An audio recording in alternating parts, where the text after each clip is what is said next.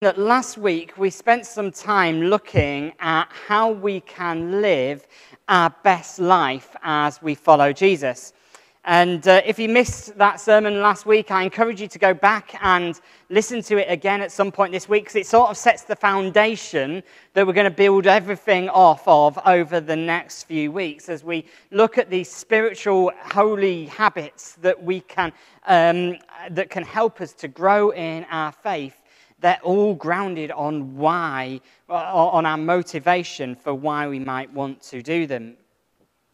Jesus wants us to live our best life. And to do so, we need to breathe Jesus in. We need to breathe him in and breathe out all that would distract us from him. And as we breathe Jesus in, we breathe him in so that his life might grow within us. Over the next few weeks, we're going to be looking at some of these holy habits in detail, and they are effectively breathing techniques, ways that help us to be able to fix our eyes, to fix our lives on Jesus, and be able to breathe him in, that his faith and our lives might grow with him. So today we're going to look at the habit of study, or as I've called it, thinking up. And we're appropriately going to do so by studying the Bible together. So before we're going to go any further, we're going to listen to God's word. And if you've got your Bibles with you, you're more than welcome to turn with me to Psalm 119. If you don't have a Bible, the words will be up on the screen. But Psalm 119 is where we're going this morning. And we're going to read from verses 9 to 16 together. How can a young person stay on the path of purity? By living according to your word. I see you with all my heart. Do not let me stray from your commands. I have hidden your word in my heart that I might not sin against you. Praise be to you, Lord. Teach me your decrees. With my lips I recount all the laws that come from your mouth. I rejoice in following your statutes as one rejoices in great riches. I meditate on your precepts and consider your ways. I delight in your decrees. I will not neglect your words. Before we go any further, let's pray that God speak to us this morning. Father God, we thank you for your word. We thank you for the way it shapes and informs our lives, for the way in which it reveals in who you are, for the way in which we can hide it within our heart that it might bless us and lead us in our relationship with you. And so, Lord, as we come to look at this passage now, would your word be speaking to our hearts? Would you give us open hearts and open minds to hear what you might have to say to us this morning, we pray. In Jesus' name, amen. Now, if you are like me, the idea of living your best life and the idea of study don't go together. I can think fondly of numerous ways that I have gone to avoid, or lengths that I have gone to avoid study. And thankfully, my days of formal education are behind me, so I don't need to worry about that as much anymore. But the times when I decided to take a 20-minute break from doing some work, sat down, watched the cricket, and an hour later I thought, I'll just keep watching because someone was on 89 runs and I couldn't possibly miss them get to 100 runs. And 2 hours later, I'm still sitting there waiting for it to happen. Or offering to do the washing up to avoid having to go back to my revision. Or the endless hours spent playing Championship Manager or Football Manager, if that's the version of the game you can remember, when I spent hours playing this game, all when I was meant to be doing revising instead. And this was all before the days of social media, when there was an endless stream of content and videos that is all designed to distract us from paying attention to things like study. It's amazing the lengths you can go to when you set your mind to it to avoid studying. When we think of living our best life, if you're like me, you get the idea of living your best life. It's about fun and freedom much more than it is sitting in a library, reading, learning, growing. Maybe there are some bookworms here today who that is not you, but certainly for me, that is what I can find myself thinking. And so when we come to our reading that we've read together this morning, and the psalmist starts by asking a question. And the question he asks is, how can the young person stay on the path to purity? In other words, how can we ensure that we live the way that God wants us to live? How can we know his goodness, his righteousness? How can we live our best life? And the way that he says that works for young people and, by the way, for old people as well. And his response is quite simple. He says that if we are to live our best life, if we are to stay on the path to purity, we need to live according to God's words. So this morning we're going to take a little bit of time to explore together how we can do this, how we can train ourselves so that we might be able to grow in our faith, to grow into the fullness of God's goodness, and as we think and live our lives in a way that is according to God's word in the Bible. I want to start this morning by highlighting the power of our minds in determining the life that we will live. What we think about, what fills our minds, will impact the way that we live our lives. Here, I've helpfully got a nice little prop, a glass of half-full water. Now, if with my glass of half-full water, there are two different stories that you can tell yourself. You can say the glass is half full, or you can say the glass is half empty. Both stories have very different narratives attached to them. If you're a half-full kind of person, it's a bit more optimistic. It recognizes that there's space for growth. It recognizes you've already been blessed with half a cup. There's room for more. If you're a half-empty kind of person, you see the cup and you think, oh, well, I really want it to be full, but I'm missing out on something. It's a much more pessimistic thing that makes us feel like we are disappointed. The circumstances of the glass remain the same. The story we tell ourselves can be radically different. Now, that might be a silly illustration, but it illustrates an important point. Our minds have the ability to control the narrative of our lives. So what narrative is your mind telling you? If we are to live our best lives, how might we control our minds so that they tell us a better story? How might we be glass half full people rather than glass half empty people? The circumstances are the same.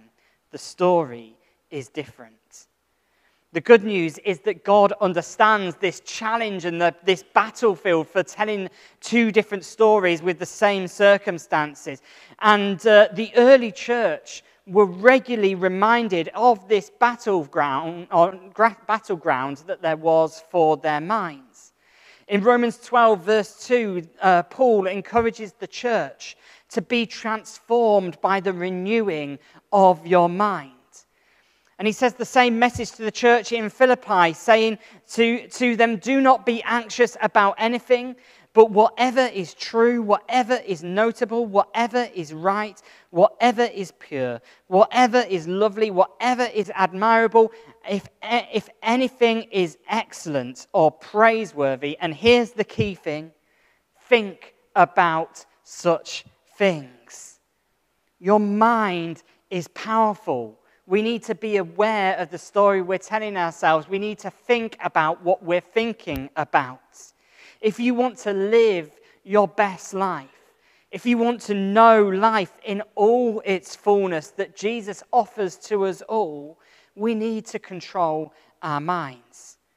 Richard Foster puts it this way: many Christians remain in bondage to fears and anxieties simply because they do not avail themselves of the discipline of study.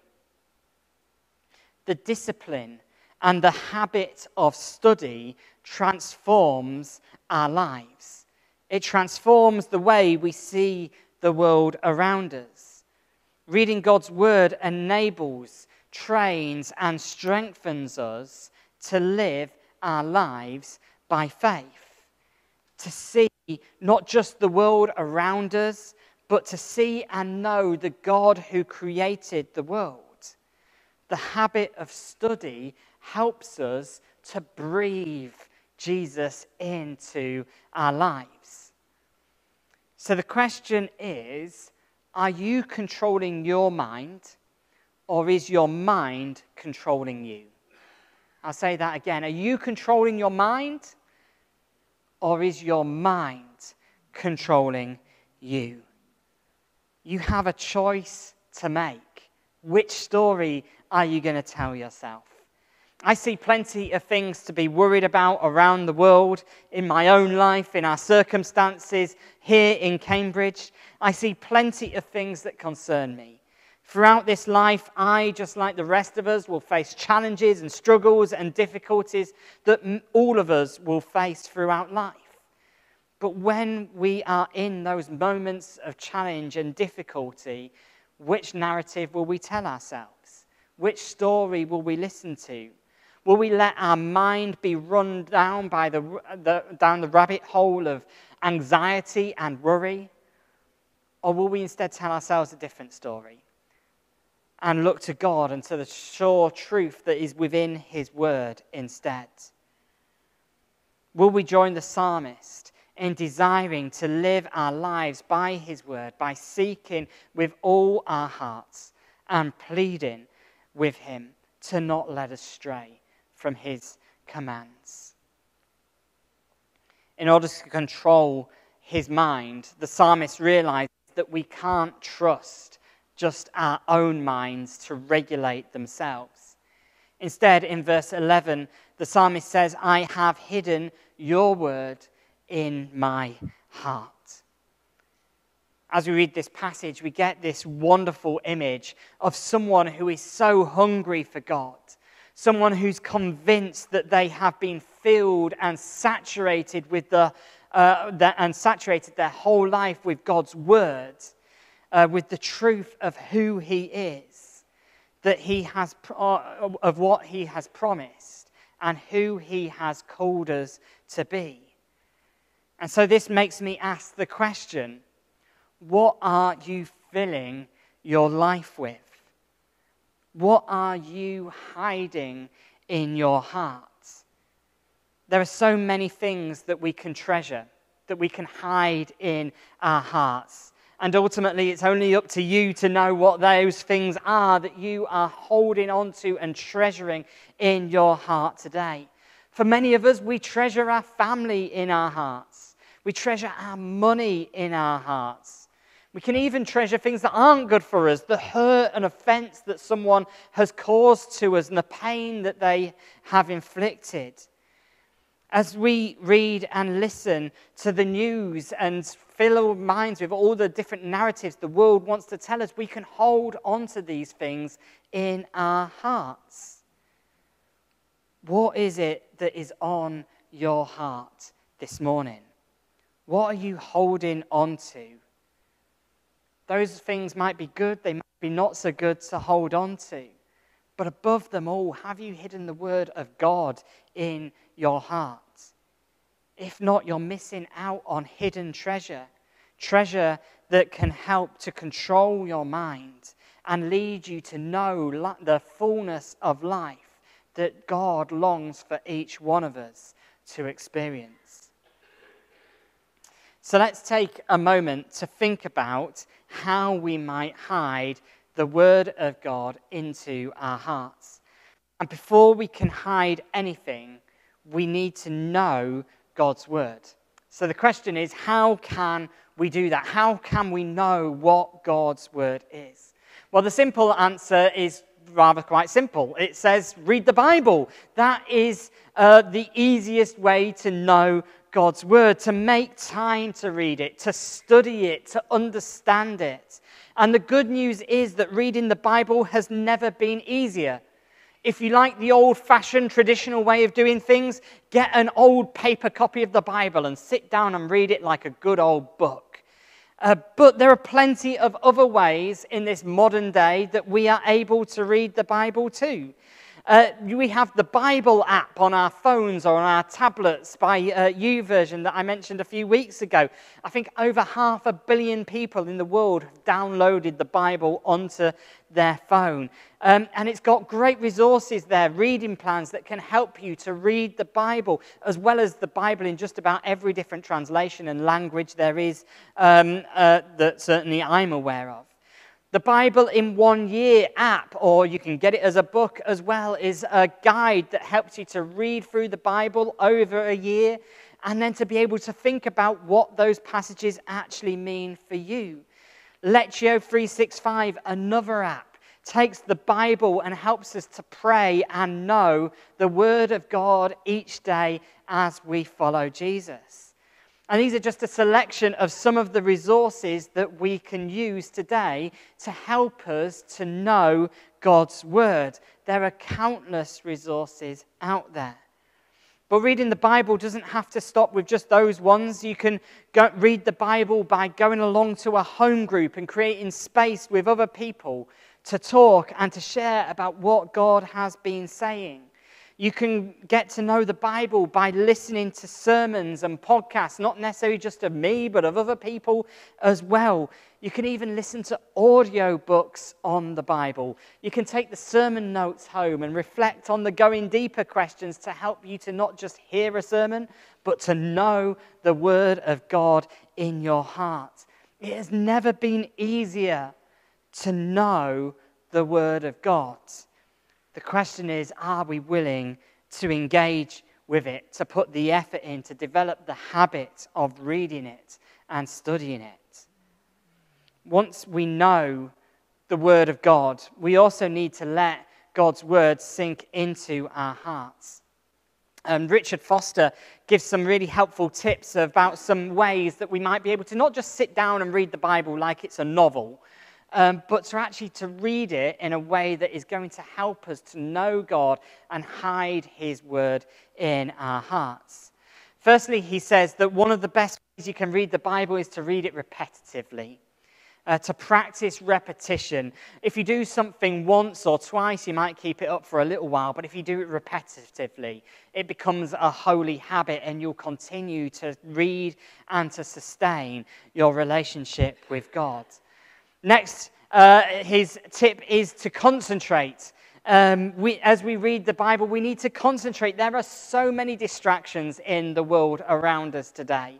But we need to find a way of creating space, of turning off the distractions, so that we can not just read whilst everything else is going on around us and we're being distracted by 20 different things, but that we can really dwell and concentrate on what God's word is saying and how that might apply to our lives today. We also need to understand and to comprehend what God's word is saying. We should never just read one verse of the Bible in isolation. The Bible is one great, big, huge story of what God is doing. And if we just take one verse, the chances of reading that out of context are quite high. We need to understand what is going on in the passage, to read it in the entirety of it and let that shape the understanding that we take from what we have read. Finally, we need to reflect on God's words, to let his words speak to our lives, to embed it in our hearts, to reveal to us how Jesus might be shaping, leading, and transforming us, that we might live our best life with him. And this leads us nicely on to the point of recognizing that reading and studying the Bible is never just an academic, intellectual exercise. If we're reading the Bible like it's just something to know, to consume, then we're reading it wrong. The Bible is something that we need to live out. Look back at verse 9 with me. The psalmist starts off by saying we need to live according to God's words. And this theme is seen throughout the Bible. In fact, the whole Bible is a big story of people trying to live according to the word of God. Sometimes they did it really, really badly. And sometimes they did it really, really well. And when they listened to God's word and obeyed him and treasured it in their hearts, it not only transformed their lives, but it transformed the lives of those around them, and it transformed the world as well. One day, Jesus was approached by a rich young ruler, and he was asked he asked Jesus what he must do to inherit eternal life. Many of us will know the story, but Jesus responded by saying, "You know the answer. Keep the commandments. Know what the word of God says." And the young ruler turns around to Jesus and said, "Rabbi, yes, I know. I know all that. I've done that since I was young." And Jesus turns around to him and says, "One thing you lack. Go and sell everything and give it to the poor." At which point we're told that this young ruler who knew everything went away sad because he had great wealth. He knew it, but he couldn't live it. It's one thing to know all the answers, but it's another thing to live it out, to put it into practice. It's one thing to know God, it's another to live it out. Living it out might not be easy. It might not sit comfortably. It might even be costly. But if we put God's word into practice, I assure you that it will transform your life and enable us all to live our best lives. As we live out God's word, it sets us up for what God's word is ultimately all about. It enables us to encounter Jesus and to continue to grow in his likeness. When we read the Bible, we don't just read some words on a page, but we open ourselves up to a living encounter with the one true living God, the one who created the heavens and the earth, the one who loves us, the one who died for us, the one who rose again, defeating the power of sin and death forevermore. That's the God we can encounter as we read the Bible. As we encounter Jesus, as his word dwells within our hearts and in our minds, we can't help but be moved, like the psalmist, to praise, to rejoice, to delight in the wonder of who our God is. Take a moment to listen to the psalmist again in verses 12 to 16. He says this, "Praise be to you, Lord. Teach me your decrees. I rejoice in following your statutes as one rejoices in great riches. I meditate on your precepts and consider your ways. I delight in your decrees. I will not neglect your word." There is a reason to study and set our minds on God's word, and that is because it gives us the opportunity to be able to encounter God together. When we encounter him, there is only one response, and that is to praise him, to worship him for who he is, for what he has done, for all that he has revealed to us. Jesus said in John chapter 8, "If you hold to my teaching, you are really my disciples. Then you will know the truth, and the truth will set you free." Why should we practice this habit of studying the Bible? Why should we read this book that's 2,000 years old? It's not out of date. It's not out of touch. It is the source of truth. And it's the way that to experience true and lasting freedom and the life in all its fullness that God longs for us to experience. To follow Jesus means we need to think up. It means holding on to his teaching, knowing his word, living it out, It's about hearing his words and saying that we are really and truly his disciples because we listen to his teaching. As we think up, we can know with confidence that we will encounter Jesus. We will breathe him in. He will reveal himself to us. He will enable us to live our best life. And as we live out our best life, we will never cease to praise, rejoice, and delight in all that he reveals to us. Let's pray together.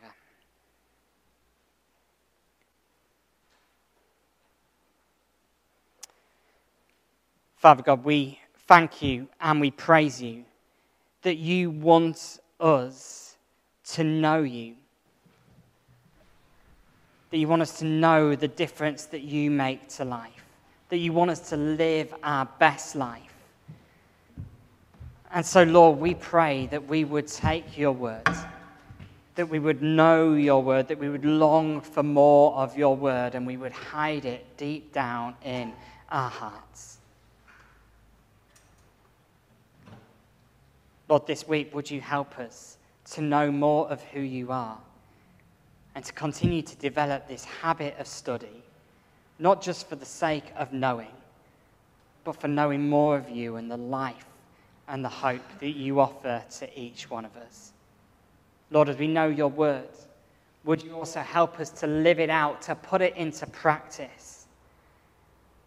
And throughout it all, Lord, we long to encounter you, to know more of who you are, to join with the psalmist in praising you for the great riches that you have blessed to us with, that we might delight in your decrees, that we might never neglect your words.